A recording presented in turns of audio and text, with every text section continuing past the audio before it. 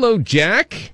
Hello, good afternoon. Anything going on in the news today? Oh, nothing at all. It's really a quiet day, nothing going on. I don't know what you're going to talk about all day, but yeah. I think I actually do know what we're going to talk about, at least part of the day. And good afternoon. And I'll say right at the start, we're probably going to do the show today that I thought we would do on the day that we got a ruling from the Supreme Court on the Dobbs case, the Mississippi law that is a kind of challenge or an opportunity for the Supreme Court to revisit Roe v. Wade. This is in many ways the show we would be doing on the day of that ruling. We don't have that ruling. The Supreme Court hasn't voted. The Supreme Court hasn't issued its final opinions, plural. But somebody leaked a draft opinion written by one justice, Justice Samuel Alito, and that found its way to Politico.com, which ran it last night about an hour and a half after the end of our show. So Politico came out and said, we have this draft opinion. It's a 98-page opinion from Justice Alito, and it implies that there are 5 votes, including Alito's, in favor of striking down Roe v. Wade and upholding Dobbs. Now, whatever position you have on abortion, and we're going to get into all this, but whatever position you have on abortion, leaking a draft Supreme Court opinion has not ever been done in modern times. It's a kind of hyper politics move. You know, it says norms don't matter, trust doesn't matter, because whoever leaked it was in a trust position. They were entrusted with documents, notes. They were privy to conversations and deliberations that presumably they had taken an oath or a promise to not divulge. Otherwise, we'd know all the time who was doing what, saying what the where the votes were going to be. We wouldn't wait till the Supreme Court issued an opinion. We'd know it way in advance. You'd know this stuff all the time. So presumably a trust relationship existed until yesterday. And it tells you a lot about not only the issue of abortion, but it also tells you about how politicized education has become, because the people that did this presumably came from law school. And there is activism now all throughout higher education. We've talked about this on the show as recently as yesterday. So activism has supplanted academia. Activism is now seen as a good unto itself. And somebody, probably a very young person, took it upon themselves to leak, reveal, divulge this opinion. Now, there are other possibilities. There's a possibility it was stolen. There's a possibility that it was somehow ferreted out electronically or hacked out. I mean, these are all things to keep in mind, but the most likely explanation is somebody leaking intentionally from within the Supreme Court. You're going to hear a lot of people say that this was intended to intimidate the Supreme Court justices, meaning that they would get nervous or fearful about the opinion they have or are planning to take on Dobbs. I don't know if that's true. I think that's possible. Here's what I think is more likely in terms of figuring out the importance of this leak. It was interesting to me how fast barricades went up around the Supreme Court building last night.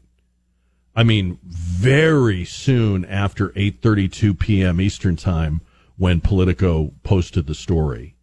How did they know to have the barricades? Who gave the order, and how swiftly could an order like that be carried out?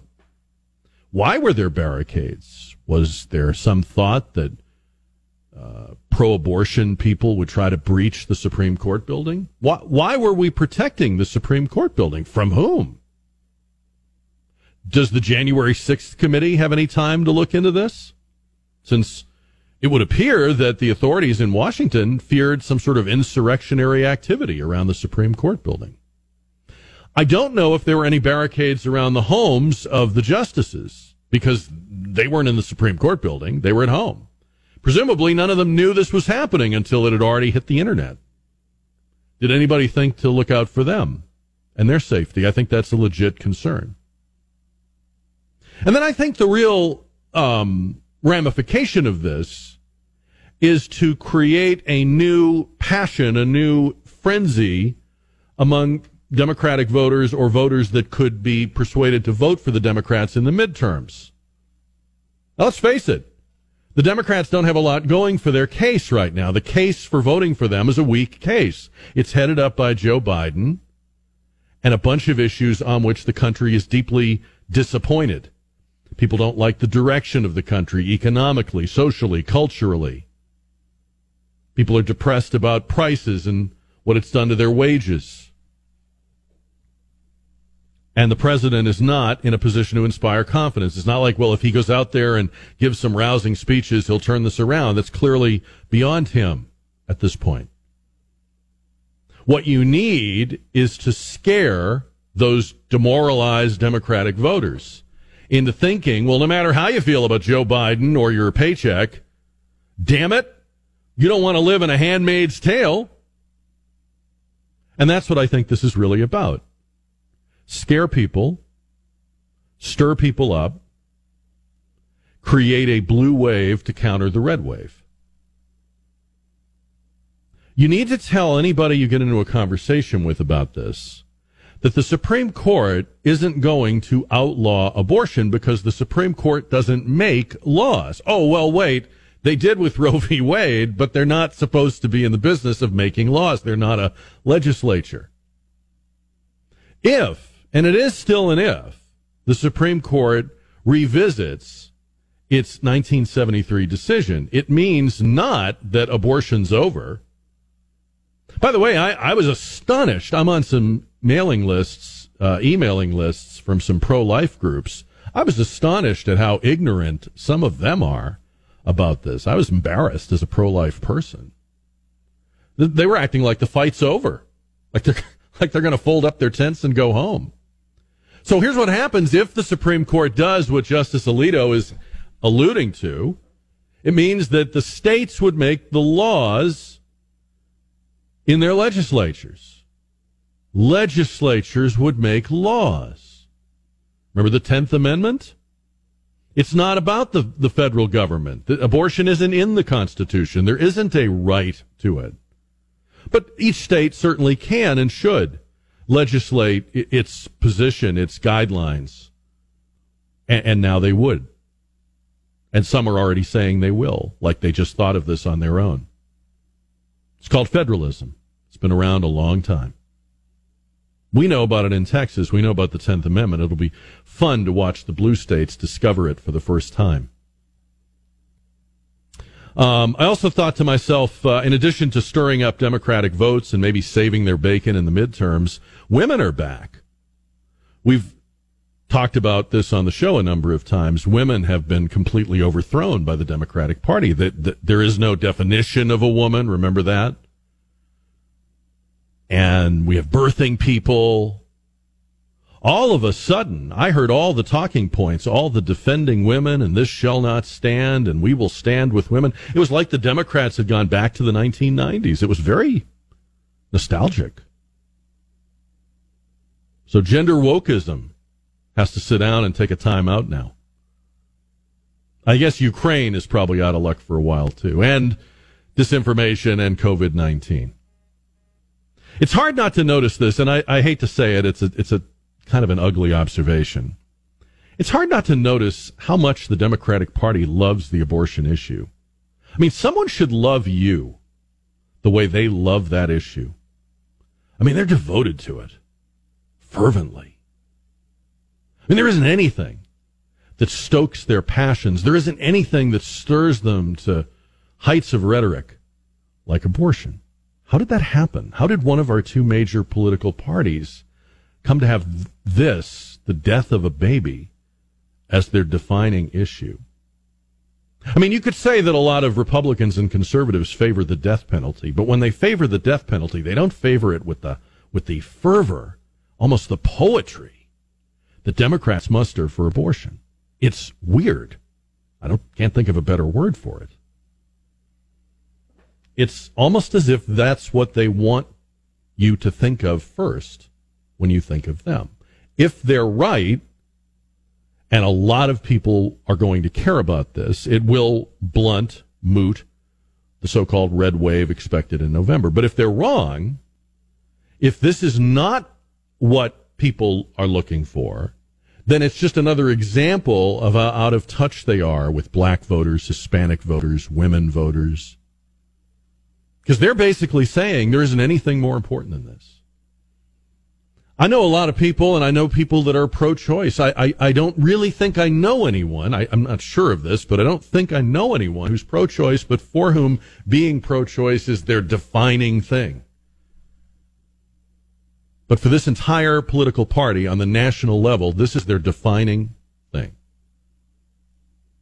And maybe they're reading the room, and maybe they're overreaching. We're going to find out. Our next guest is the niece of the late Dr. Martin Luther King, the daughter of another great civil rights activist, the Reverend A.D. King, an author, a Fox News contributor, a former state representative in Georgia.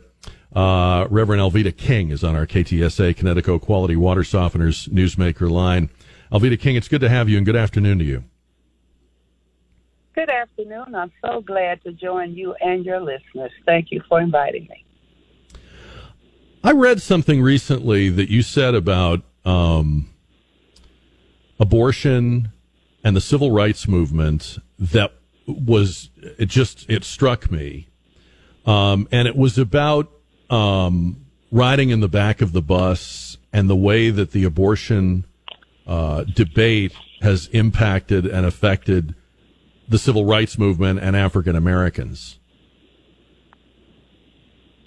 Do you remember that quote? Do you remember what you said? I absolutely do, and I've reminded people of it through the years.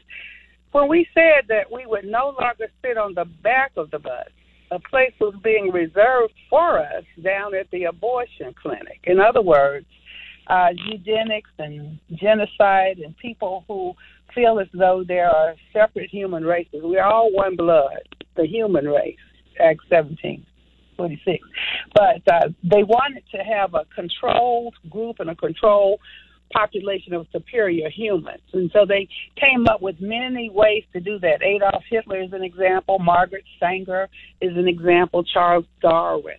And so what people do not know and understand, part of the agenda of the abortion community is to control the growth of the populations of minorities, of African-American people, Latinos, for example.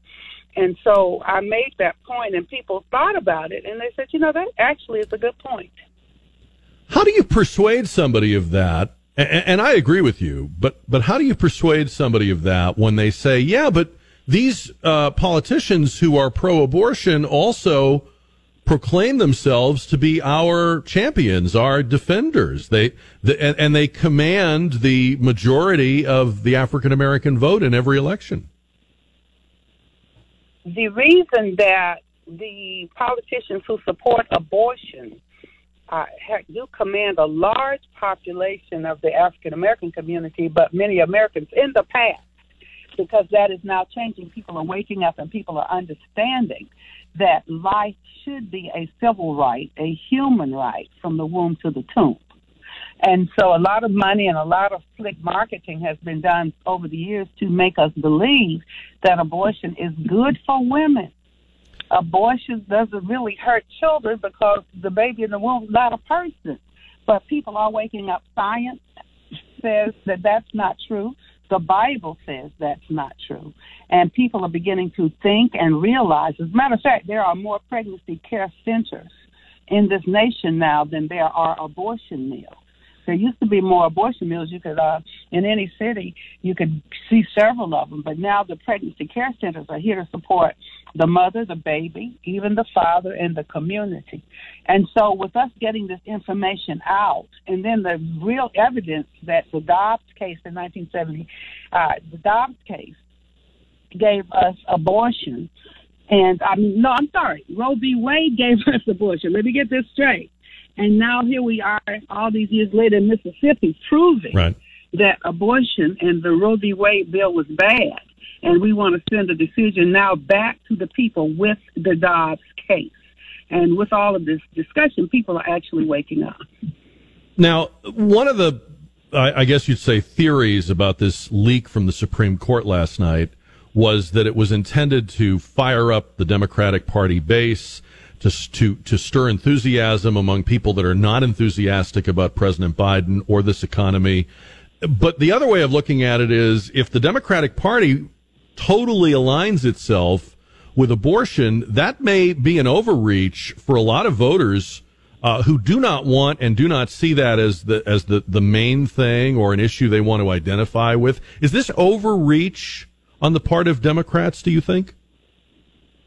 Well, Justice Roberts has admitted, Supreme Court Justice Roberts has admitted that the information in the leak is really true. That happened back in February, by the way.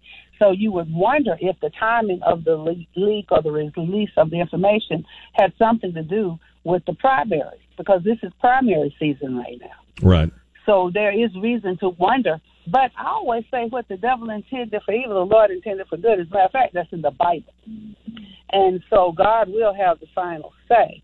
And I believe that what's happening is waking people up. And President Biden is not doing a great example of trying to still champion abortion, by the way.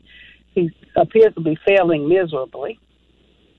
So I just I was saying before we got you on, I was saying it's stunning to me that there is no issue the National Democratic Party speaks about with more passion and fervor than abortion. They don't ever get this fired up about anything else. I've asked you other things, but abortion is right at the top, absolutely. And they have sold the lie that abortion is good for women and it's women's rights and all of that. So it's not working as well as it used to, I assure you, because we can see by the numbers, over 70% of Americans do not support abortion on demand up until birth. Yeah. You've got the heartbeat bill that's come up in Texas and other states that say life is sacred, period. Mm-hmm. And after a certain amount of time, you just cannot do an abortion. Mm-hmm. Mm-hmm. We've got the Dobbs case. So America is actually waking up, and we've got the percentages and the numbers to support that. Yeah, I like the sound of that. Alveda King, great to have you. Thank you for the time today. We appreciate it. Thank you so much for the opportunity. All right, we're going to update KTSA Time Saver Traffic, see where we are on that. Your calls, many other things we'll get to here. We're going to break this down in terms of what might have gone on inside the Supreme Court, how they figure out who did this, if they ever do. The leak, I mean. 210-599-5555. How do you feel about the question of this being a political football for the midterms? Will this getting people fearful that there'll be no abortion, it'll be back alley, you'll have these every place in the country will have restrictions or bans, which isn't true, but again, that's a powerful emotional pitch that you can make to people. Do you think that will save them, the Democratic Party, in the midterms? It's our question on the JR poll. How do you feel about that? Very busy day with this Politico.com story from last night. About a purported majority opinion in the Dobbs case, the abortion case before the Supreme Court. A lot of questions. Where did the leak come from? What are the different ways in which something like this could leak out? What will happen now? Chief Justice Robertson confirming that the document is, in fact, a draft opinion, because we didn't even know that for the first several hours of this story. Also has an obligation, clearly, and he seems to know that, to have it investigated.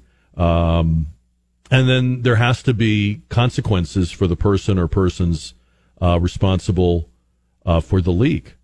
So will heads roll, or will this be like it always is in Washington, where there's a lot of outrage and heat, but not a lot of light? And nobody ever seems to be held accountable? How many times have we had this kind of conversation about some quote-unquote scandal or controversy, and then at the end, nothing? So we talk about it now, the mechanics of this, with our next guest, retired judge, former Bexar County District Attorney Steve Hilbig. He's on our KTSA Connecticut Quality Water Softeners Newsmaker line.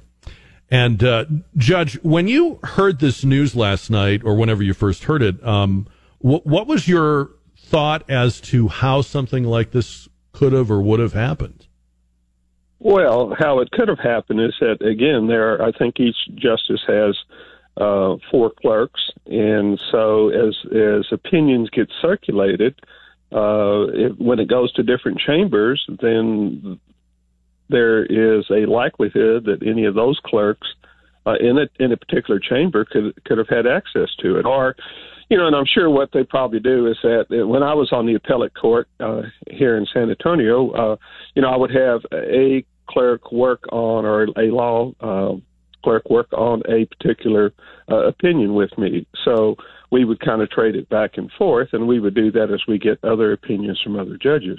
So, it's very easy that someone would have access to it. The real issue is this strikes at the heart of the court. I mean, when we were working on cases on appeal, it was always stressed to whether you were a regular employee, that is a lawyer employed by the court, or you were an intern, that you had to maintain confidentiality because it affects people's lives. It affects their monetary gain. I mean, for instance, if you had a case on appeal and you were seeking to overturn an opinion, a judgment, a $1 million judgment against you in the lower court, and you could get advance notice as to what the appellate court was thinking, right. Then, you might decide, let's go ahead and settle it, or no, let's hold out because we know we're going to win.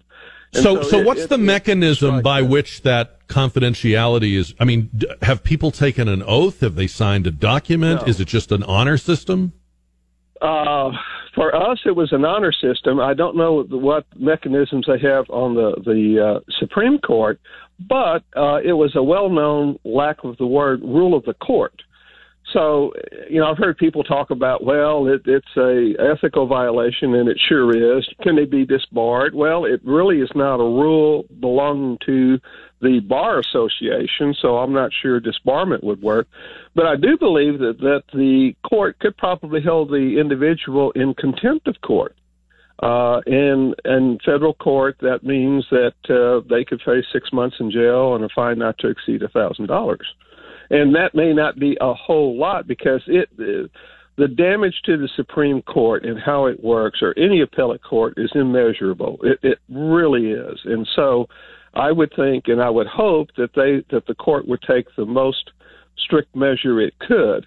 And then, of course, if the person lies during the investigation, well, then you do have a felony offense of 18 U.S.C. 1001, which makes it illegal to lie to a federal agency. And so if that person chooses to lie and then the lie is later discovered, they could also go that route. But do you make much? We're talking with retired judge and former Bexar County DA Steve Hilbig. Do you make much of this theory that this was intended to intimidate the justices? Chief Justice Roberts says it won't.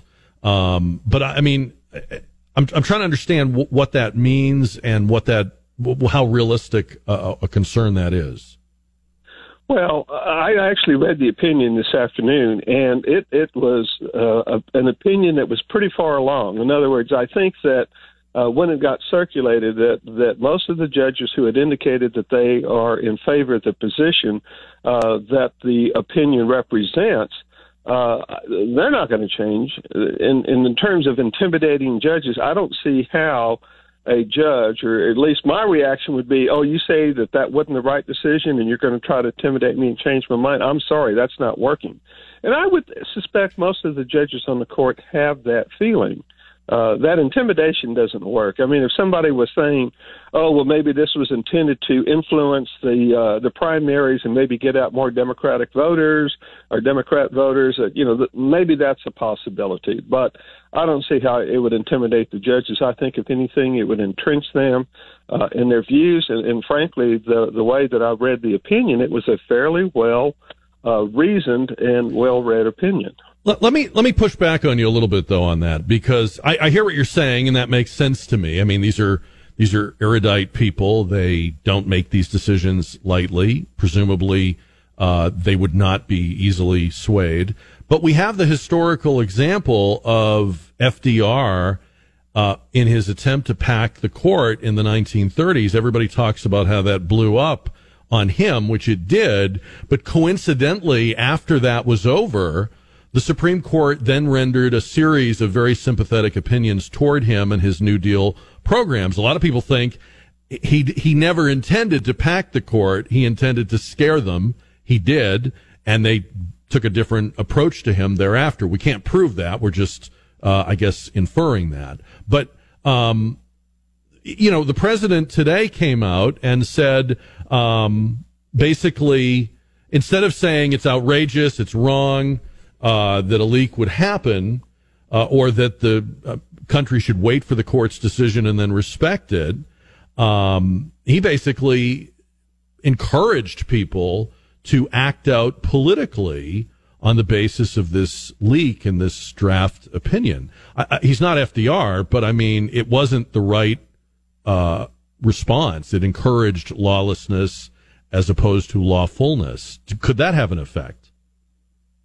On the court, no. On this decision, no. On the court, I would hope not. Because if somebody tried to change their vote now, it's going to be so apparent that it was a result of some sort of influence, and therefore, they would lose all credibility. And then in terms of what the president did, I mean, would you expect anything less in terms of he's going to use it for political purposes? If the leak was intended to rally people in the midterm elections and rally them in the primaries, then what the president did was exactly in that same nature.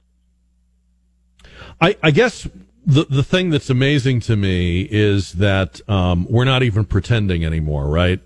So as you describe it, there is a tradition, as much honor as anything else, that says no matter what you see or read or document, you type up or handle, there's confidentiality. We have all our lives, we've sat around waiting for decision day from the Supreme Court. We've never had any inkling of how things were going to go until the opinion was released. You even see television correspondents, right? We've talked about this, frantically trying to read the thing on live television to see what the Supreme Court's reasoning was in a big case. So we've blown that norm up. We had barricades around the Supreme Court building last night that looked a lot like the ones around the Capitol a year and a half ago. I mean, do you get the feeling that this changes things maybe in a permanent way? Well, I think it's going to change maybe permanently how the court operates. I mean, there are ways that you can figure this out if you coded opinions. In other words, so like if one chamber got a draft that had a certain code on it, you could figure that out if it came from that chamber or not. I mean, there are different ways that I'm sure they're going to have to respond to how drafts are circulated, who has access to what, and maybe even change. And again, I have no idea what their employment contracts say, but I'm sure they're going to tighten security. And frankly, probably most of the appellate courts around the nation are going to tighten security based on what happened up there. And it is absolutely horrible. It is absolutely political. And I think you were trying to maybe go to the idea that this breaks one of the last barriers we have of how court was supposed to operate. It was supposed to operate behind closed doors, if you will, let people argue and reason out and challenge each other when they say, well, I think this is where the law is, and somebody can say, no, you're wrong, I think it's over here, and through that process, get to the right answer. And it's going to make that process a lot harder to do if you're not going to be able to have confidence that what goes on is not spread to the public. Yeah, I think that's well said. And we have heard so much rhetoric lately about the breaching of norms and the disrespect of norms. The January 6th committee is all about that. It doesn't seem to me like we're reestablishing or reaffirming norms. It seems like we're blowing through more and more of them all the time. I guess that's really not a question. That's more of a lament. And to your point, I mean, this is kind of like the last institution, right? We went from the presidential to the legislative, now to the courts. Our three branches of government, and I guess it was the last one to be stormed, and it sure was stormed. Retired judge and former Bexar County District Attorney Steve Hilbig. Good to have you. Thank you today. We appreciate it. Thank you, Jack, for having me on. Edward wrote to me today. He's a lawyer and been a lawyer for a long time. He listens to the show. He said, I've heard a lot of commentary about the leak. Everyone is hoping a clerk gets disbarred. If any of them are involved, I certainly can't argue with disbarment. However, if that's all they get, they will be a gazillionaire on book sales by this time next year. Maybe jail for insurrection would be more appropriate. I really have to say, and I'm sorry to sound pessimistic, I just get the feeling that we may or may not know who did this or who was involved, because there's more than one person involved. There's probably a chain of people that ferret it from wherever it was physically to the people at Politico.com. But I've watched things in Washington in recent years, and, it starts with a bang and it ends with a whimper. It starts with outrage. There's always a lot of tough talk. I don't care which party's in power. There's always a lot of tough talk about punishing the wrongdoer, and we'll get to the bottom of this, and we'll be transparent. And we're like mushrooms. They keep us in the dark, and they feed us you-know-what. So I hope I'm wrong. And if you think I am, call me and tell me. I would love to be wrong. I'll admit I was if it turns out that I am. But I have to say to the people that are very exercised about January 6, 2021, take a seat. Okay? Take a seat. Because all of you people who've been losing your minds about January 6th need to be at least as strident about this. I know that abortion is one of the sacred sacraments of the Democratic Party, but if principle means anything, and you claim that it does when you're shrieking about insurrection, then you need to notice that one is actually happening right now. Minutes after Politico had this story, they were putting up metal barricades around the Supreme Court. There was no reason for that to happen other than the Politico story. If the Politico story was such a surprise, how were the barricades ready so quickly? How is it that within an hour, give or take, of that story hitting the website, prominent Democratic senators already had well-composed tweets in reaction to it? How is it that protesters knew and could be assembled so spontaneously? And the SCOTUS leak is an actual attempted insurrection. It is an attempt to interfere with the normal constitutional functions of one of the three branches of government, to delegitimize the rule of law, to incite violence, and by the way, to do it on a lie. Because Trump lied about the fact that Mike Pence could reverse the election. And there's no getting around that. I'm sorry if that makes you mad. I voted for him twice. But he had that wrong. And I don't know if he had it wrong intentionally or not, but he had it wrong. But people who tell you that if the Supreme Court rules on Dobbs, it will outlaw abortion in this country are lying. It's wrong. It's not true. It means there will be 50 different Democratic, lowercase d, debates and decisions about abortion law in this country. It means that we will legislate it state by state as we do many other things, and it's not the end of the world.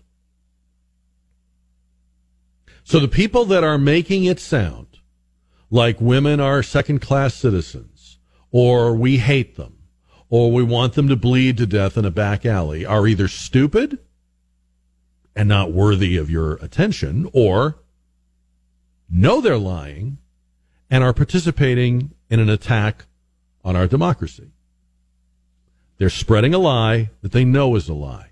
And if that was wrong for somebody to do on January 6, 2021, then it's wrong to do on May the 3rd, 2022. So I want to play for you what President Biden said this morning when asked about the leaked draft opinion from the Supreme Court that was published by Politico.com last night. Here is the president's first take on it today.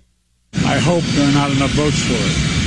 It's the main reason why I worked so hard to keep Robert Bork off the court. It reflects his view almost anyway. Look, the idea that concerns me a great deal that we're going to, after 50 years, decide a woman does not have a right to choose within the limits of the Supreme Court decision in cases, number one. But even more, equally as profound is the rationale used. And it would mean that every other decision relating to the notion of privacy is thrown into question. I realize this goes back a long way, but one of the debates I had with Robert Bork was whether Griswold versus Connecticut should stand as law. The state of Connecticut said that the privacy of your bedroom, a husband and wife or a couple could not choose to use contraception. The use of contraception was a violation of the law. If the rationale of the decision as released were to be sustained, a whole range of rights are in question. A whole range of rights. And the idea we're letting the states make those decisions, localities make those decisions, would be a fundamental shift in what we've done. So it goes far beyond, in my view, if it becomes a law and if what is written is what remains. It goes far beyond the concern of whether or not there is the right to choose. It goes to other basic rights, the right to marry, the right to determine a whole range of things. Look, think what Roe says. Roe says what all basic mainstream religions have historically concluded, that the existence of a human life and being is a question. Is it at the moment of conception? Is it 6 months? Is it 6 weeks? Okay, so he's in the weeds now trying to explain the history of organized religion, but notice that nowhere in there does the president even pay lip service to the idea that a draft opinion should not be leaked. He is discussing it as if the Supreme Court has already ruled. The ruling's already been issued officially. So there's no attempt at even just taking a brief swing or offering a little lip service to so-called norms. Yet his very election was supposedly a response to restoring the soul of the country, returning grown-ups in charge, the idea that President Trump didn't respect norms and violated them and mocked them, didn't appreciate the separation of powers, tried to intimidate judges. That's all been forgotten. They got what they wanted in 2020, and they don't have to pretend that they care about those things anymore. And then he refers to a Supreme Court decision as a law, and it's not. Ben Sasse, the senator from Nebraska, says the problem we're having with Supreme Court confirmation hearings, the reason they're so bananas, is because we treat the Supreme Court like it's a legislative body, and we're electing a new senator. And we're not.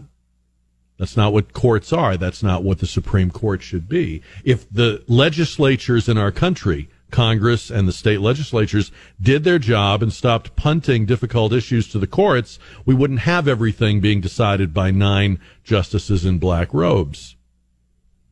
And then the president says that he's always felt this way.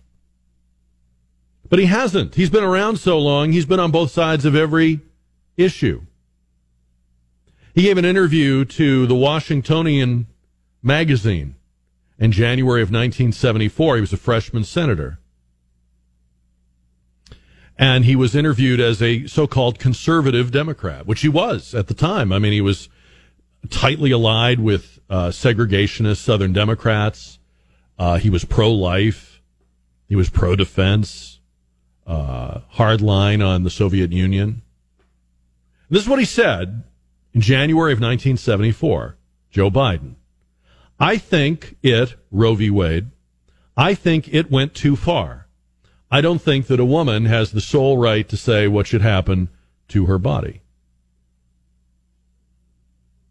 Now, I know people change over long periods of time. But why would a person who got older and wiser, who became a grandfather repeatedly, and professes still to be a Catholic, and I'll take him at his word, why would Joe Biden have changed his mind about this? It's interesting. I'm old enough to remember when there were a lot of Democrats who said these things and felt this way. This was an actual debate. And now it's become a litmus test in their party.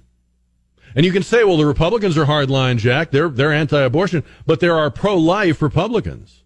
Several of them. Many of them. In every state I've ever checked on or lived in. Can't say that about pro-life Democrats. 210-599-5555. So just to be clear again, if all of this plays out the way this leak says it will, and there are 5 or possibly 6 Supreme Court justices on Samuel Alito's side, it just means there are 50 new, fresh looks at abortion law, at rights and who's got what right to do this and do that, factoring in all of the new science, all of the new imagery, everything that we've learned about conception and life in the womb since 1973. The party of science should be very interested in how much more refined and granular our knowledge is, right, than it was in 1973. And that's what would happen. That is what would happen if Roe v. Wade was overturned. 210-599-5555. Jeff is on 550 and 107.1 KTSA. Jeff, good afternoon. Hey, good afternoon, Jack. I think this is another example of what happens when uneducated kids grow up to be uneducated adults. What is about to happen is exactly what the founders set things up to be. We in the States flipped a coin 300 years ago. We won. So we took first stab at all the rights we wanted, and then everything else went to you states. And it's scary when the president makes a comment like, oh, my gosh, we can't let 50 states make any decisions. It kind of tells you where his head is at. And if you don't watch him too closely, they will take everything from us and not even wink at what the Constitution says and doesn't say. And again, if it was my neighbor saying it, okay, he didn't pay attention in civics class. But when it's the president of the United States who is just whitewashing everything with, oh, my gosh, if we let states or local communities make any decision, heaven help us. Mm-hmm. Yeah. Isn't that the way this country is supposed to work, unlike virtually every other country in the world? Mm-hmm. Mm-hmm.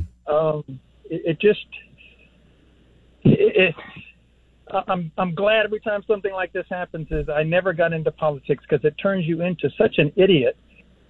And the allure of staying in office seems to be something nobody can resist, and they will say anything on Monday to stay in power till Friday, and anything on Saturday to make sure they're still in power on Monday.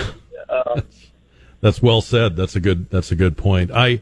I think they know that they're walking a tightrope because they have to be much more ardent and radical about this for their base than I think the rest of the country. I don't think they have the wind at their back. I think that's why they've never done the simple thing that Biden and Schumer and Pelosi and all of them could do is pass a federal law. They haven't done it.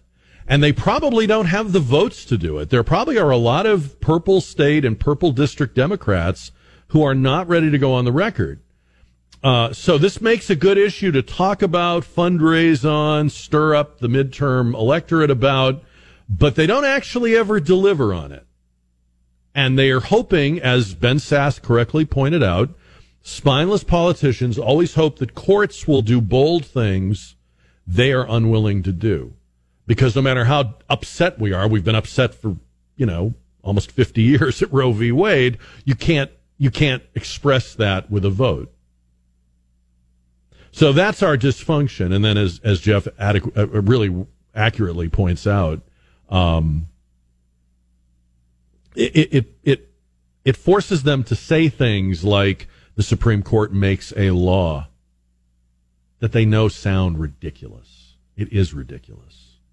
210-599-5555. Now, some of the governors, like Gavin Newsom in California, are already saying, well, we're going to call our legislature into session and we're going to pass a law to make sure that there is a right to abort future generations of Californians. I don't share his enthusiasm for that, but he is right under the 10th Amendment. He is right under federalism. Yes, let California legislate. Let each state legislate. You'd say, but Jack, I might not like what they do. That might not be what I want. But that's the nature of our system. If you don't like what your state does, you have I guess you could say the fallback or the solace of what other states are doing. But if you are ruled by 9 justices, if you are ruled by Washington, D.C., you have no place to go. And then there's a lot of scare tactics because it's not enough. Abortion might not be enough. You have people coming out today, and you're going to hear a lot more of this as the week goes on, and say, well, this has implications for gay marriage. And Eric Swalwell, the idiot congressman from California, says that he thinks that the Supreme Court is coming after interracial marriage. Now, there's no case. There's nothing before the Supreme Court about interracial marriage. That's a settled issue. But he thinks maybe I can scare a few more voters or people that are not that fired up about abortion but might be in an interracial marriage or relationship, or perhaps dating a Chinese spy. I don't know. So he threw that out there today. And like Jeff says, do these people really believe this stuff, or do they know they're lying when they say it? Talking about the leak of a Supreme Court draft opinion on the Dobbs case, which is the case out of Mississippi that could be the Supreme Court's case that overturns Roe v. Wade. The leak of such a draft opinion is virtually unprecedented. And joining us to talk about it, along with your calls at 210-599-5555, is our constitutional law expert, Professor Bill Pyatt, on the KTSA Connecticut Quality Water Softener Newsmaker line. I have to ask you, Professor, what went through your mind when you first heard that there had been a leak, that the opinion was out there on the internet being read and interpreted by everyone? What did you think? I was stunned and I was shocked. The realization that someone within the court, most likely an attorney, would do such a thing to undermine the rule of law by disrupting the deliberative process was just shocking. As a law professor, as someone who teaches professional responsibility and constitutional law, among the things that struck me is if that person is an attorney, that person could lose their law license and could be held in contempt of the Supreme Court. Should the court now issue the Dobbs opinion ASAP? Because the longer it waits, the more speculation there might be that anyone's changing their mind or there's pressure on them to change their mind. I mean, what are your thoughts about that? I know that would represent a disruption of the norm, but is it healthier to get that thing out sooner rather than later? No, I don't think it is. I think it would be better for the court to proceed on its own timeline. Remember, that draft was prepared in February. It's over 2 months old. There may have been modifications and changes to it already. No matter what opinion finally comes out, there are going to be any number of pundits and others who are going to try to compare the language of the final opinion to the earlier one and suggest that the leaker somehow had some influence. I think the court needs to make it real clear that leaker will not have an influence either on the substance or the timing of the decision. This is a tradition, and it's an important tradition that the Supreme Court can deliberate outside of the public view, communicate with themselves, and frame an opinion after consultation among the members of the court. Some people have said today, Professor Pyatt, that the real story, or the even bigger story than the leak, is the draft opinion itself, because it reads as a very strong declaratory refutation of every legal argument that's been made over the last 50 years about the so-called right to abortion? Well, of course, the substance is ultimately more important, but we won't know what that is for a few more weeks, probably. And it's important to remember there is a great deal of misunderstanding about what Roe did and what Roe did not do. It did identify a due process right to privacy, but it did so in the context of a trimester scheme. People seem to fail to understand that whole trimester scheme was thrown out in the Planned Parenthood versus Casey decision in 1992. And there have been critics, both liberal and conservative, of the Roe decision, indicating it did not really have a substantial constitutional underpinning. So it is going to be a dramatic change, probably one that is not unanticipated.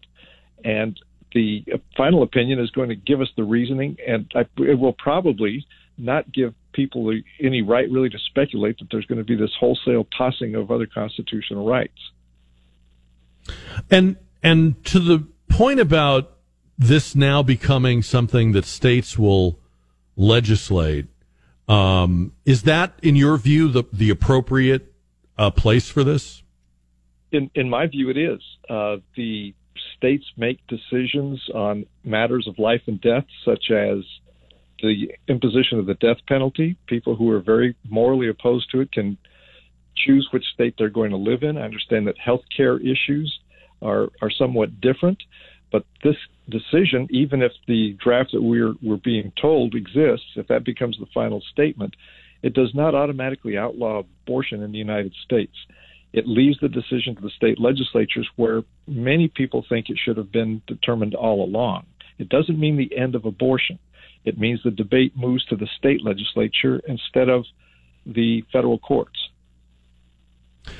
Could you foresee a long-term cycle, though, where it goes back to the states each do their own thing? We have the complaints then, we have a patchwork of inconsistent laws, and I moved, and I don't know what my rights are. And in other words, wouldn't there eventually be the temptation sometime in the future, maybe when you and I are gone, but wouldn't there again be the temptation to say, we need a single voice and a single edict, because we can't have this 50-state patchwork? Well, I could see that there could be some pressure to create uniformity. And there is going to be the tremendous political pressure involved, even now. While the Biden administration says it's not going to focus on the politics, of course it's talking about the politics. And it's mixing up religious concepts. I mean, I know that the president is a Catholic. I'm a Catholic. I don't think he completely understands Catholic theology, or else he's misstating it when he says that the existence of a human life at conception is still open to question among the major religions. Among the subjects I teach and that I've written on is Catholic legal perspectives. I have a book that's in its third edition that I used to teach a course by that title. We compare the Catholic position with that of the legal system. Students don't have to agree with one or the other, but they have to understand both.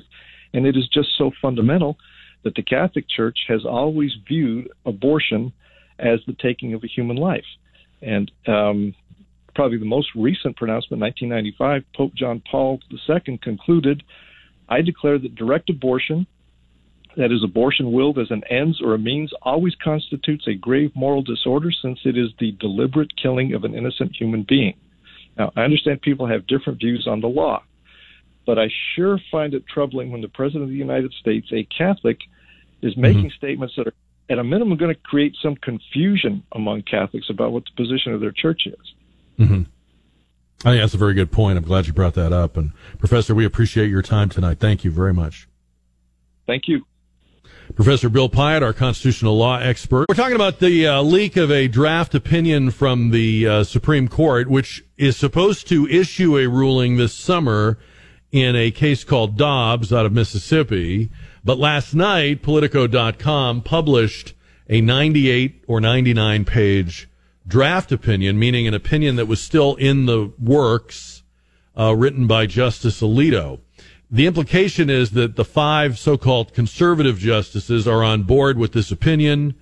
The 3 liberal justices conceivably would not be, and then we have Chief Justice Roberts, who could either be the 6th vote with Alito's opinion or the fourth vote with the liberal justices. Either way, we've kind of always known that the math probably favored a favorable ruling on Dobbs. And so everybody's been kind of girding for this to be the year when Roe v. Wade either is dealt a blow or revisited or reamed out. The opinion reams it out.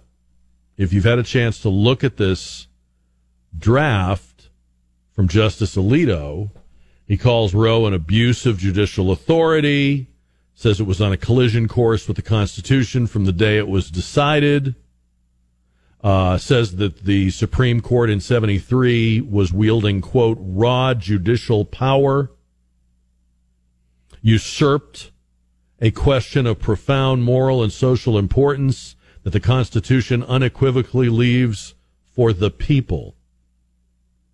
And again, if you get into it with anybody in your family or friends or coworkers about this, remind them, because they're being lied to big time about this. The Supreme Court isn't about to outlaw abortion. The Supreme Court can't, even if it wants to. If Roe v. Wade is overturned in the way that other previous decisions of the Supreme Court, think Plessy versus Ferguson or Dred Scott. You learn about these in school, right? The Supreme Court has reversed itself in major case law before. When it does that, if it does that, we will have 50 fresh legislative debates in this country, and people will decide.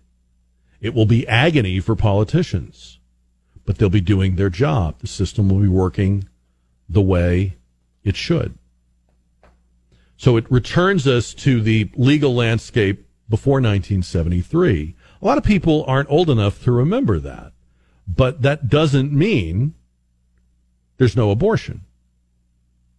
There will be states that curb or outlaw it, as there were pre-73, but already you can see, kind of by looking at the political map, how this is going to go in a lot of places. There are probably a handful of states where it'll be a toss-up. But I would say in most states, you can pretty much tell how this is going to go down. And already you have, we've talked about this in recent weeks, you have large corporations saying, look, if you work in our state, if you work for our company and we're in a state that has disfavorable abortion laws, we'll pay for you to travel to go and get an abortion in a pro-abortion state. So the people that are, screaming and yelling about this have to act like it's a bigger deal than it is, because they're trying to make hay. You don't have to fall for it, and you shouldn't. And then I would even challenge the pro-life movement. I read some things today that were pretty disturbing. I won't name the names, but I'm on these email lists, and some of these people really don't get this. If you're pro-life, and I can't speak for anybody but myself, but I'll just say this. If you're pro-life, you have to care about women. You have to care about babies. You have to care about crisis pregnancies and unplanned pregnancies. You can't sit there and judge. And there has to be resources and counseling.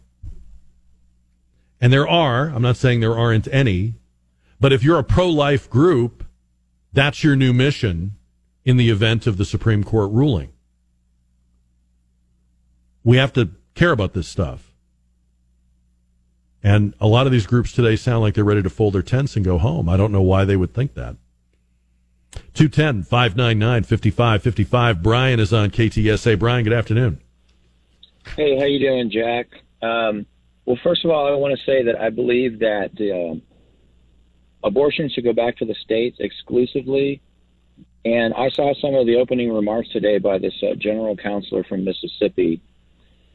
And it was very evident when she interacted with Justice Thomas, because he brought it up 2 or 3 times to her, or 3 or 4 times. He asked her what the specific precedent in the Constitution is that gives the right for a woman to have an abortion, and she could not name one.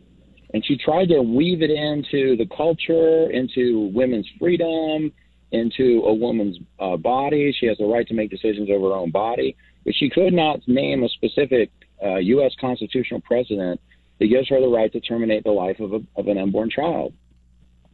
So Justice Thomas made it very clear, or he made it clear to any listener, there is no constitutional precedent for it.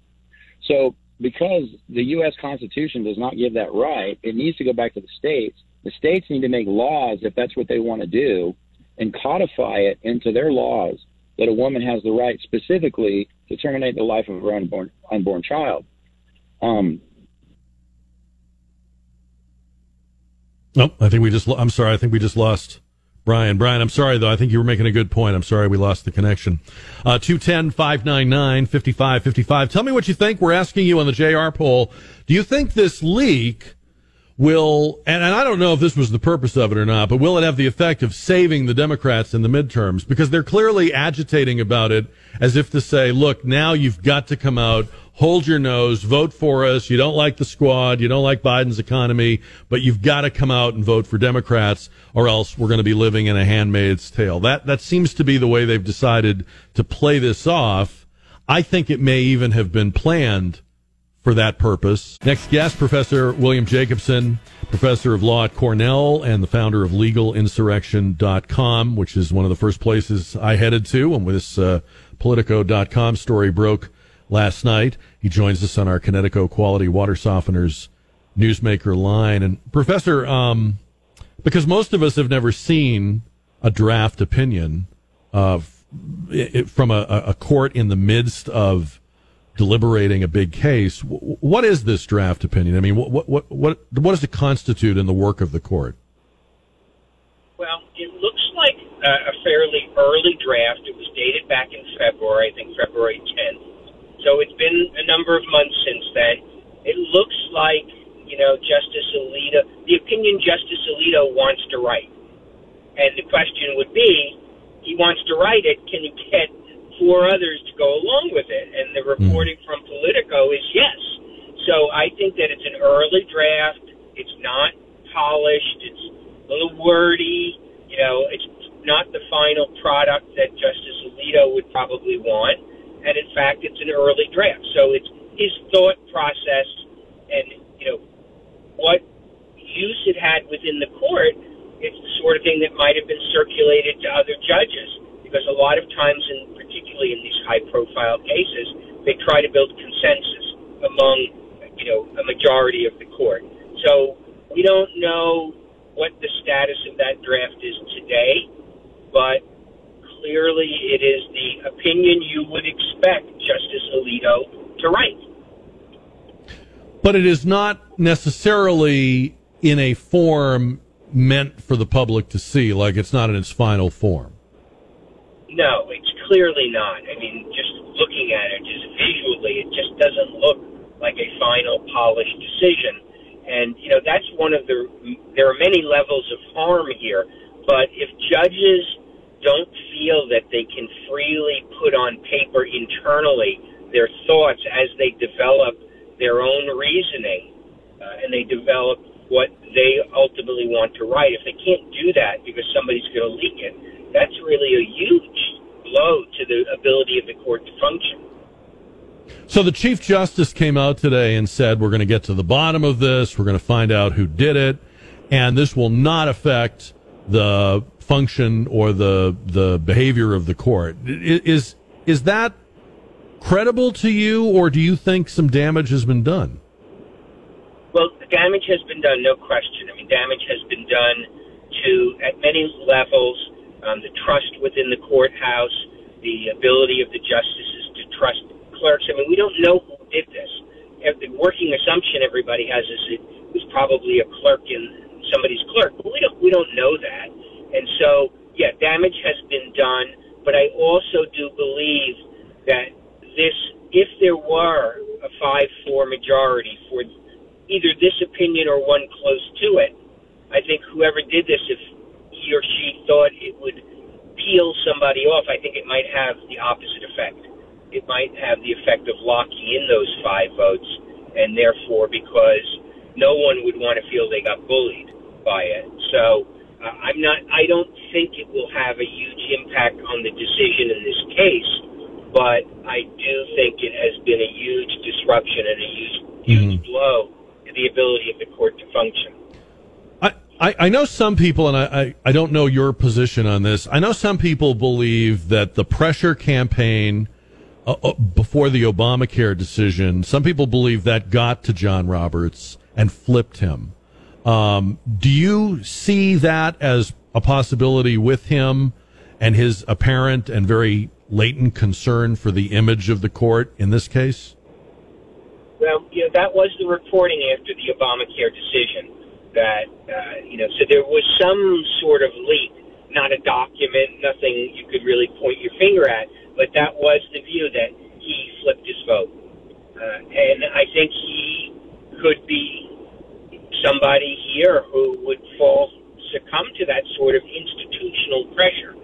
Chuck Schumer's and the others are practically threatening to burn the court down because they can't control it. So, I think that would affect somebody like John Roberts, but at least if the other leakage from CNN is accurate, he's not one of the five. So the pressure of not wanting the protests and the mayhem that's going to ensue probably already got to him, and he would want a more incremental. So, it's credible, it's believable that he would want to uphold the Mississippi law, but not necessarily overtly overturn Roe v. Wade. How frustrating is it to you as a professor of law that people don't seem to realize that this is not the end of abortion? It is the beginning of 50 state legislative debates about abortion, if Roe v. Wade is overturned. Right. I mean, if you just see the headlines, Supreme Court to ban abortion. They're not banning anything. They are pushing it back to the states, and some states will ban abortion, and others will double down and expand it. California, Colorado, Connecticut have all spoken publicly that they want to now become abortion destinations. They want people to come to their states to have abortions, and that's what's going to happen. They haven't had to do that until now because you could get an abortion just about anywhere, but I think there will become an industry of essentially abortion tourism, if you will, where people travel to get abortions.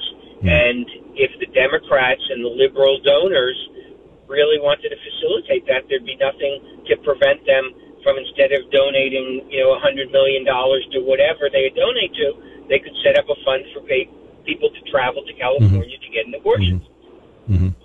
In fact, you already have corporations saying they'll do that for their employees. Legalinsurrection.com. You should read it every day. Professor William Jacobson. Professor, thank you. We appreciate it. Great. Take care.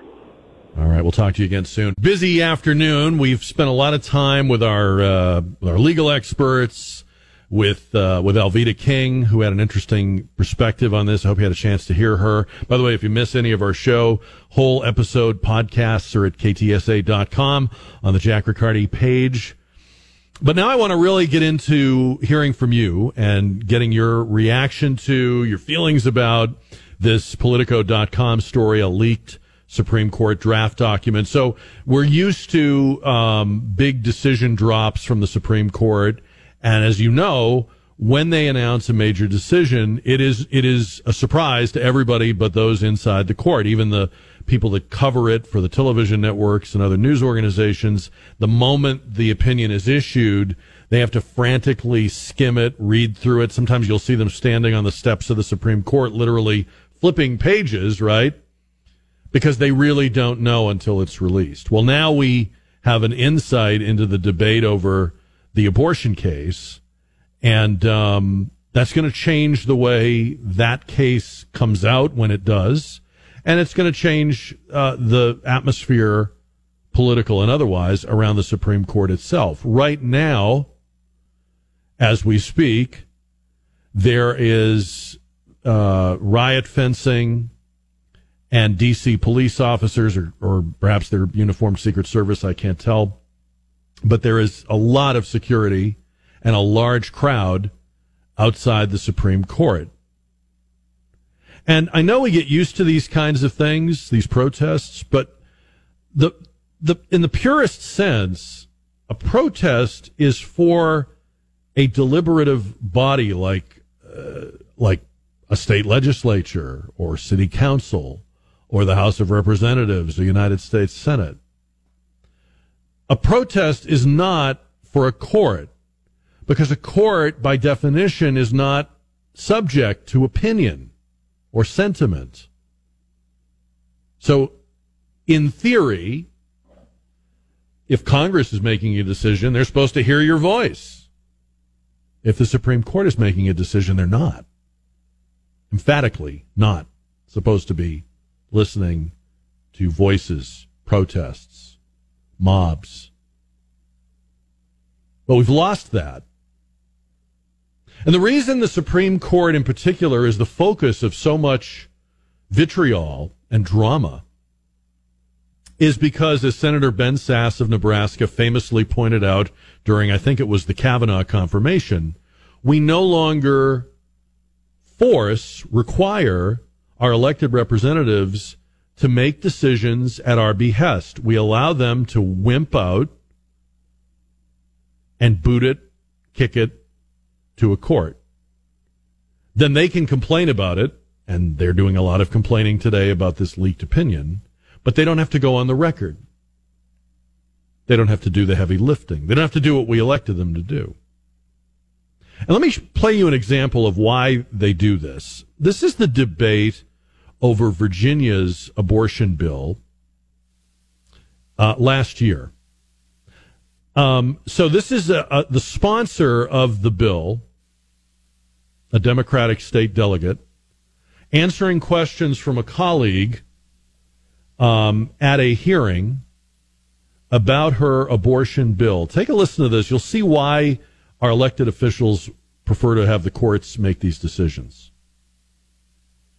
Delegate Tran. Yes, sir. How late in a pregnancy would your bill apply if a physician was simply willing to certify that the continuation of the pregnancy would impair the mental health of the woman? How late are we talking about? Well, so the way the suggestion that we've made in the bill is to say it's in the third trimester and at the, with the certification of the physician. So how late in the third trimester would you be able to do that? It's very unfortunate that our physicians, witnesses, were not able to attend today to speak specifically. No, I'm talking about your bill. How late in the third trimester could a physician perform an abortion if he indicated it would impair the mental health of the woman? Or physical health. Okay. Okay. I'm talking about the mental health. So, through the third trimester. The third trimester goes all the way up to 40 weeks. Okay. But to the end of the third trimester? Yep. I don't think we have a limit in the bill. So,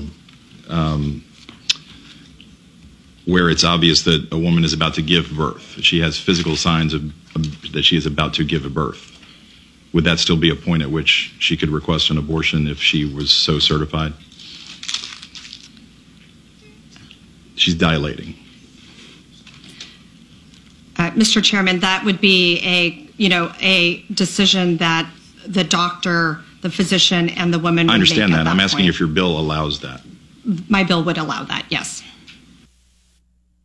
So you hear what's going on here? She's the author of the bill. No one knows what's in it more than she does. Yet she talks about it. She keeps calling it the bill. And she talks about it like it's 100 miles away from her. Well, I think, and basically what you're hearing, I think, this way I interpret this, is she wanted to write a bill that would allow a doctor to certify that a woman needed an abortion for physical or mental reasons that he or she would stipulate right up to the end of the pregnancy, right up to birth. You can abort a baby about to be born. This is monstrous. I don't think there's very many people that are good with that, whatever their positions are otherwise on abortion. And she wrote the bill But now, in a public setting, she doesn't want to talk about it. She says, well, it's about doctors making decisions and patients and their doctors. He's saying, yes, I know that, but what would this allow them to do? What is the law going to say if you get your way? And she doesn't want to say it. She represents most lawmakers who would much rather give a speech about it, decry a court decision about it, than actually go on the record voting for it. Yes, I voted for abortion through the 9th month, through the 40th week. Something that only 3 or 4 countries in the world legally recognize, but we would now be one of them. So that's what they're doing. 210-599-5555. And so rather than potentially commit career suicide, what I think is happening here, and I can't prove it, but I have a very strong hunch that whoever leaked this, or whatever the mechanism or coordination was for leaking this, and I believe there was coordination. I don't think those protesters materialized out of thin air last night. I don't think those barricades or those tweets were just spontaneous. I think the idea here is, first, we're going to put a tremendous amount of pressure on the justices. Maybe there's a weakling. Secondly, we're going to stir up the Democratic base, which is demoralized. You know, when you keep hearing about a red wave election, that isn't just more people voting for Republicans. That strongly implies a depressed Democratic turnout. Trump's not on the ballot. Biden has been disappointing. He's disturbing in his confusion. This is a moment of clarity for the Democratic base. Aha, yes, now we remember this is what we care about. Or so they think. And then thirdly, this also incensed Congress. It lights a fire under Congress to codify Roe v. Wade, something they could have done at any time in the last 49 years. They didn't have to leave it to this moment. Their hands weren't tied. Ben Sasse makes that clear.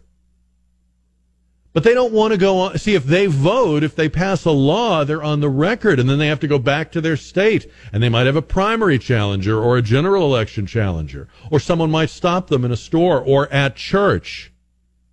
Say, I can't believe you voted for that. So much better to just mouth platitudes about women and women's bodies and leave it to the justices of the Supreme Court, only not leave it to them. Because if it doesn't look like it's going to go your way, malign them and stir people up. And I could read you, and I won't bore you with them, but I could read you tweets and quotes today from people on the left that are pretty much saying, go get them. And this is the language they claim led to January 6th. And I would hate to be right about this, but to me, it sounds like the beginning of, or at least the wish for, an insurrection against the Supreme Court. Otherwise, why the barricades?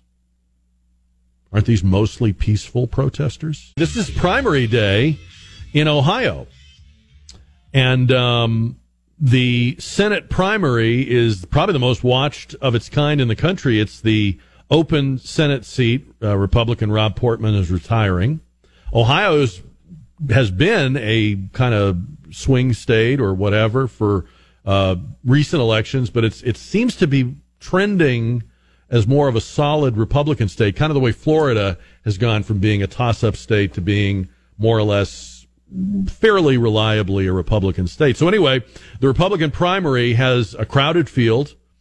It got a jolt from the endorsement by Donald Trump of author J.D. Vance. And I think, I could be wrong about this, but I think Ohio is one of the states where whoever gets the most votes wins the nomination. I don't think they have a runoff system where if it's under 50%, they'd go to a runoff. So even though it's a crowded field, we would have a winner tonight. And I will say I followed this somewhat closely. You may remember this was the race where They had a debate, and a couple of the Republican candidates almost got into a fist fight on live television on the stage. I will say this. I'm interested to see how much power Trump's endorsement has. J.D. Vance was definitely a contender, was definitely at or near the top anyway. Will that now be, will he now run away from the field? Will he not win? Will he be upset? Because I know in Georgia, where Trump endorsed the opponent to Governor Brian Kemp in that Republican primary, that guy is tanking. And there's been a few other places around the country where that endorsement has not been the magic that it usually is in the Republican Party these days. So interesting to watch Trump's influence, what people want him to do. I ask people all the time, or people get into it with me all the time, will he run again? Do I think he'll run again? I ask them, do you want him to run again? It's funny to me how many people kind of look around like, can anyone hear me say this?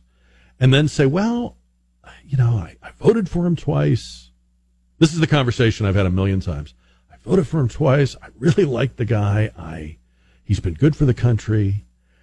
But, and then they say some variation of, I think it needs to be somebody else, or I really like this DeSantis, or this one or that one, So I think we're right in sort of a hinge moment here. And he's got to make a decision, and Republicans have to make decisions. And part of what's going to go into that is what kind of a factor he is in these midterm elections. And this Supreme Court story, make no mistake, is meant to be a game changer for the Democrats. I don't know if it will be or not.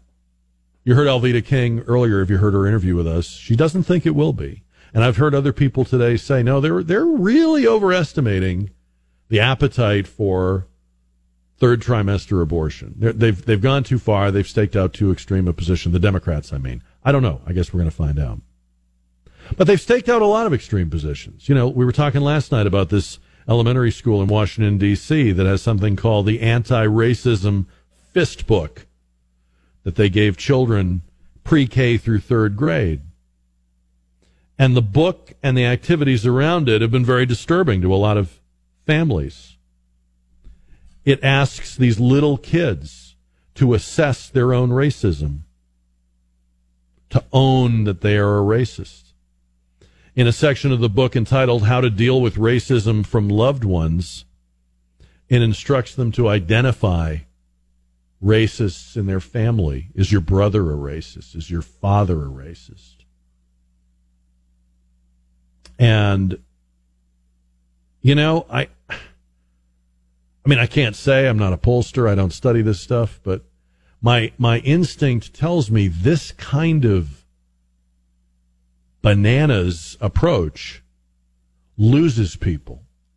It doesn't make them Republicans. It doesn't turn them into Fox News viewers, but it does not enthuse. It gives a queasy feeling to a lot of people who otherwise maybe have voted for, in the past, have voted for Joe Biden, have voted for Barack Obama, have voted for Hillary Clinton. But this isn't what they were voting for when they did that. This isn't what they want for their kids or their schools. There was a story today at redstate.com about Ron DeSantis and what has happened as a result of his move against Disney. And the article says, in part, whether DeSantis had the power to do what he did has never really been in question. We're talking about rolling back Disney's favored taxing status. But it says the decision is paying dividends. According to the Wall Street Journal, CEOs around the country are rethinking going woke, asking how they can stay out of the firing line in the future. The quote from the Wall Street Journal is, these CEOs are saying and asking, how can we, meaning our company, avoid becoming the next Disney? Businesses are worried about their deals, their special tax benefits, their incentive packages, their abatements, or just their image. Everywhere you go in this country, there's a company or a business that is sort of the hometown favorite, right? Anywhere you travel, if you get to know the area and the people well enough, you'll find out there's always some company that's kind of got a benevolent pillar of the community image. It might be a supermarket chain, it might be a restaurant chain, it might be a guy that sells cars, it might be, it might be a manufacturing company. These companies don't want to be the next Disney. And none of them are as prepared or as slick as Disney was, and yet look what happened. And so, whether you agree or disagree with what DeSantis did, the article is saying it's having an effect. And I think that's right. And I think that speaks to maybe where people really are.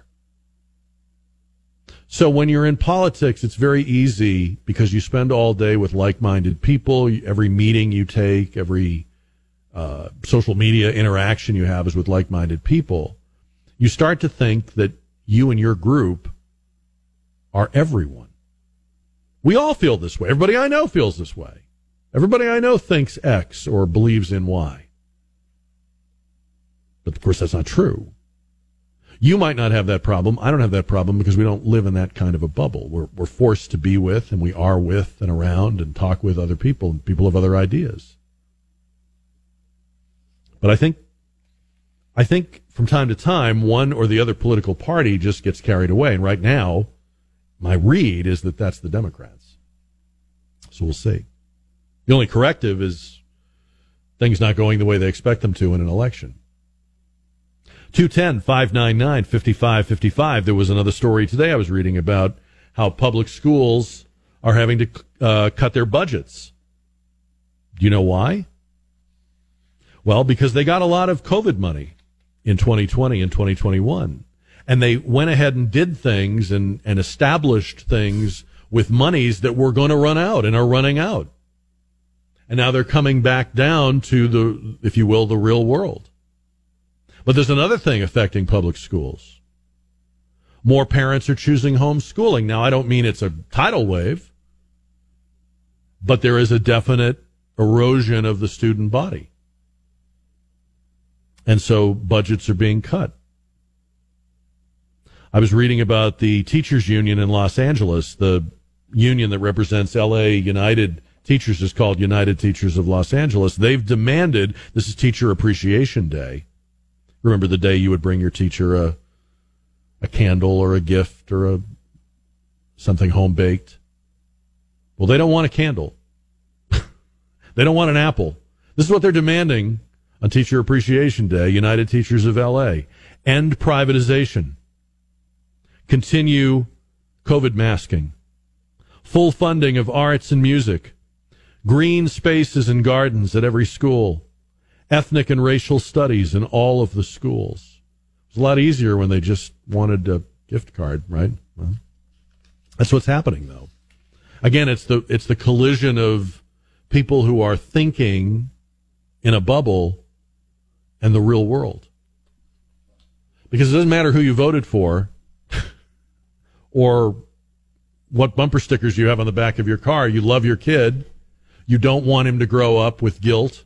You don't want her to grow up thinking that people of other skin colors are the enemy. You're not okay with it. And they don't get that. They think this is going to fall along party lines, and it's not. It already hasn't.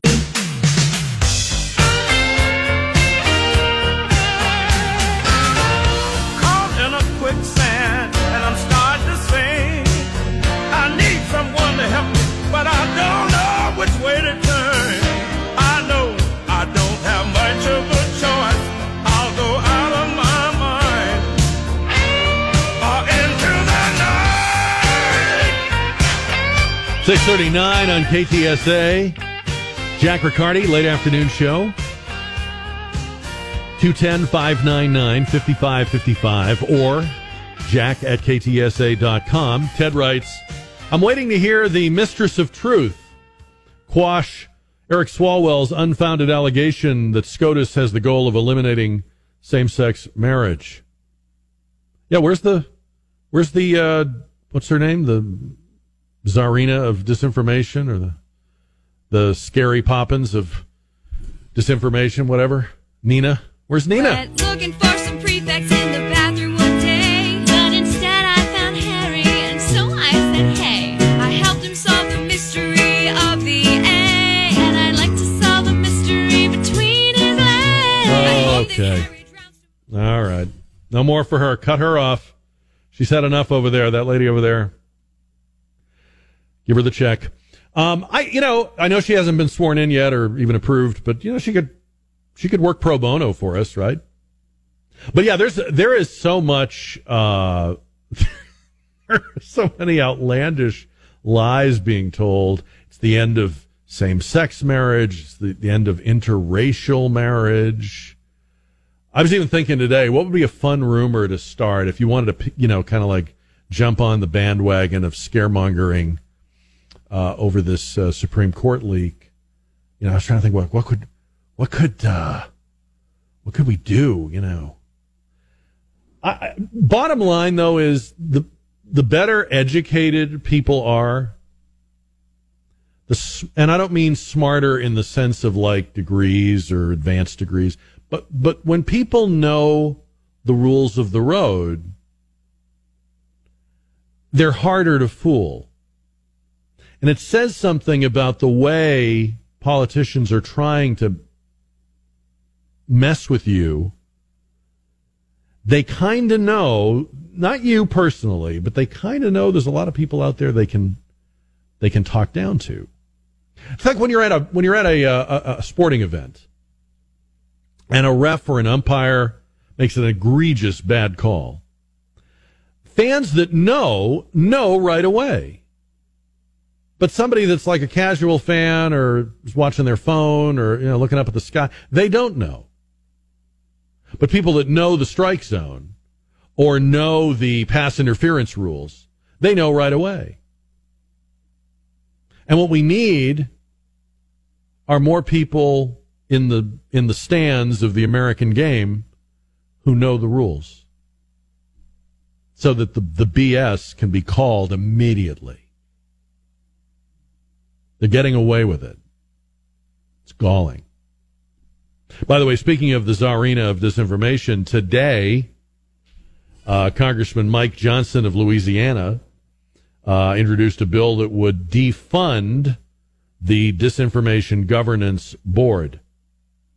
He's already got 60 co-sponsors.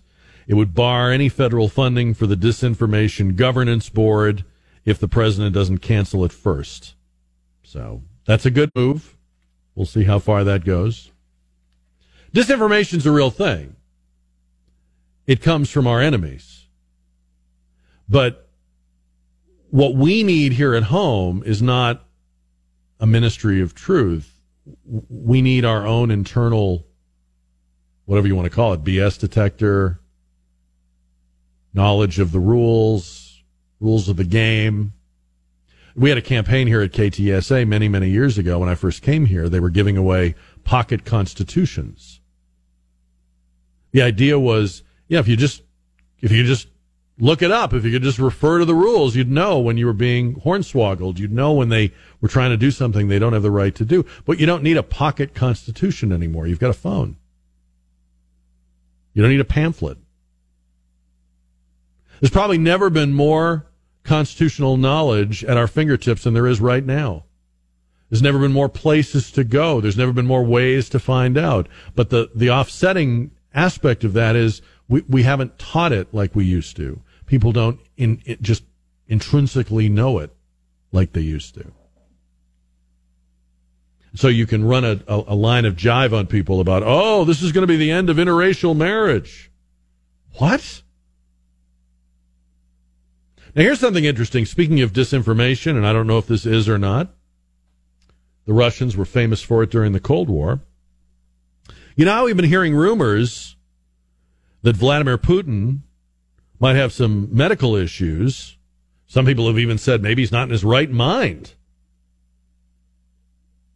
Well, we now have heard this week that he is, in fact, going to have a surgery and hand over power to a former federal police chief. This according to some reports. I don't know if this is disinformation or not, but it says that a man named Viktor Petrushev, if I'm saying that right, will be the temporary, capo di capo, while Putin undergoes anesthesia and a surgery, which is described as minor, and he's only supposed to be incapacitated for a day or two. So it probably doesn't change anything with Ukraine, but it feeds those rumors that he's not in the best of health. The other thing that I haven't heard very much reporting on, and I'm curious about, there's been a lot of stuff getting blown up in Russia lately. I don't know if you've seen any of these stories, but the Washington Examiner had a piece the other day about a couple of major oil depots that caught fire, and some big explosions, some big industrial accidents, quote unquote, that have been taking place in Russia. And one theory is that the Ukrainians have embraced the special forces approach that obviously Israel and the United States have employed in the past, kind of asymmetrical warfare. Maybe they're doing this. But an even more intriguing theory, and again, I don't know, I'm just throwing this out there, an even more intriguing theory is, what if this is the beginning of some kind of, resistance to Putin and his regime from within the Russians? It's quite a thing to imagine that Ukraine, a country that 2 months ago we didn't think could defend itself, might now be launching, attacks behind enemy lines. Again, that's just one possibility, but something very strange is going on in Russia, or a lot of strange things are going on in Russia, and I don't think we're getting the whole story. We get so distracted here by the shiny objects, I was joking earlier, but this Supreme Court story broke last night, and you could just feel the shift, right? All of a sudden, a bunch of other things that had been of paramount importance constantly in the news, gone. Not hearing anything about him. And, mark my words, something will dislodge this from the headlines sooner rather than later. It's just kind of how we do things nowadays. We asked you on the JR poll tonight, will the leak from the Supreme Court save the Democrats in the midterms? The thinking being, this is going to put abortion up there at the top or near the top of the list of issues Americans are concerned about. They will realize the Democrats are sane, the Republicans are insane. They'll worry that their daughters can't get abortions or have to go to back alleys, and they're going to turn out in massive numbers and vote for Biden's Democratic Party because of this leak, because of the Supreme Court and what they might do. Do you buy that? Do you think that's right? And tonight on the JR poll across all of our platforms, all the places you could vote, 70% said no and 30% said yes. And we'll start to see if this is true very soon, because we're in the middle of primary season. Speaking of people that have been sort of found for political purposes, I meant to mention this yesterday and we ran out of time. May, the month of May, is Asian American and Pacific Island Heritage Month. And there's a fascinating history to the arrival of and the populating of our country by Asians. It's one of the great untold stories. I'd like to maybe tell some of it over the course of this month where we can work it in. But when you think about it, the reason we don't hear as much about them and we don't know as much about this history is because historically, and again, I'm generalizing, Asian Americans have not been politically active. They have not been high volume. Of course, they vote and they have opinions, but we've talked about this with Kenny Xu, who wrote the book about the activation of Asian Americans when it comes to critical race theory in the schools. The book is called An Inconvenient Minority. And that's an entire group of Americans who, like Elon Musk, may not have been looking for the culture war, but the culture war came looking for them. It came looking for their kids. It came looking for their values. And it's forcing them into, or to be more active in arenas that they haven't been traditionally. We're going to hear a lot more from them. which I think is a good thing. And on this show. And we'll see you back here tomorrow at 4 or find our show on demand anytime. Jack Riccardi page at KTSA.com.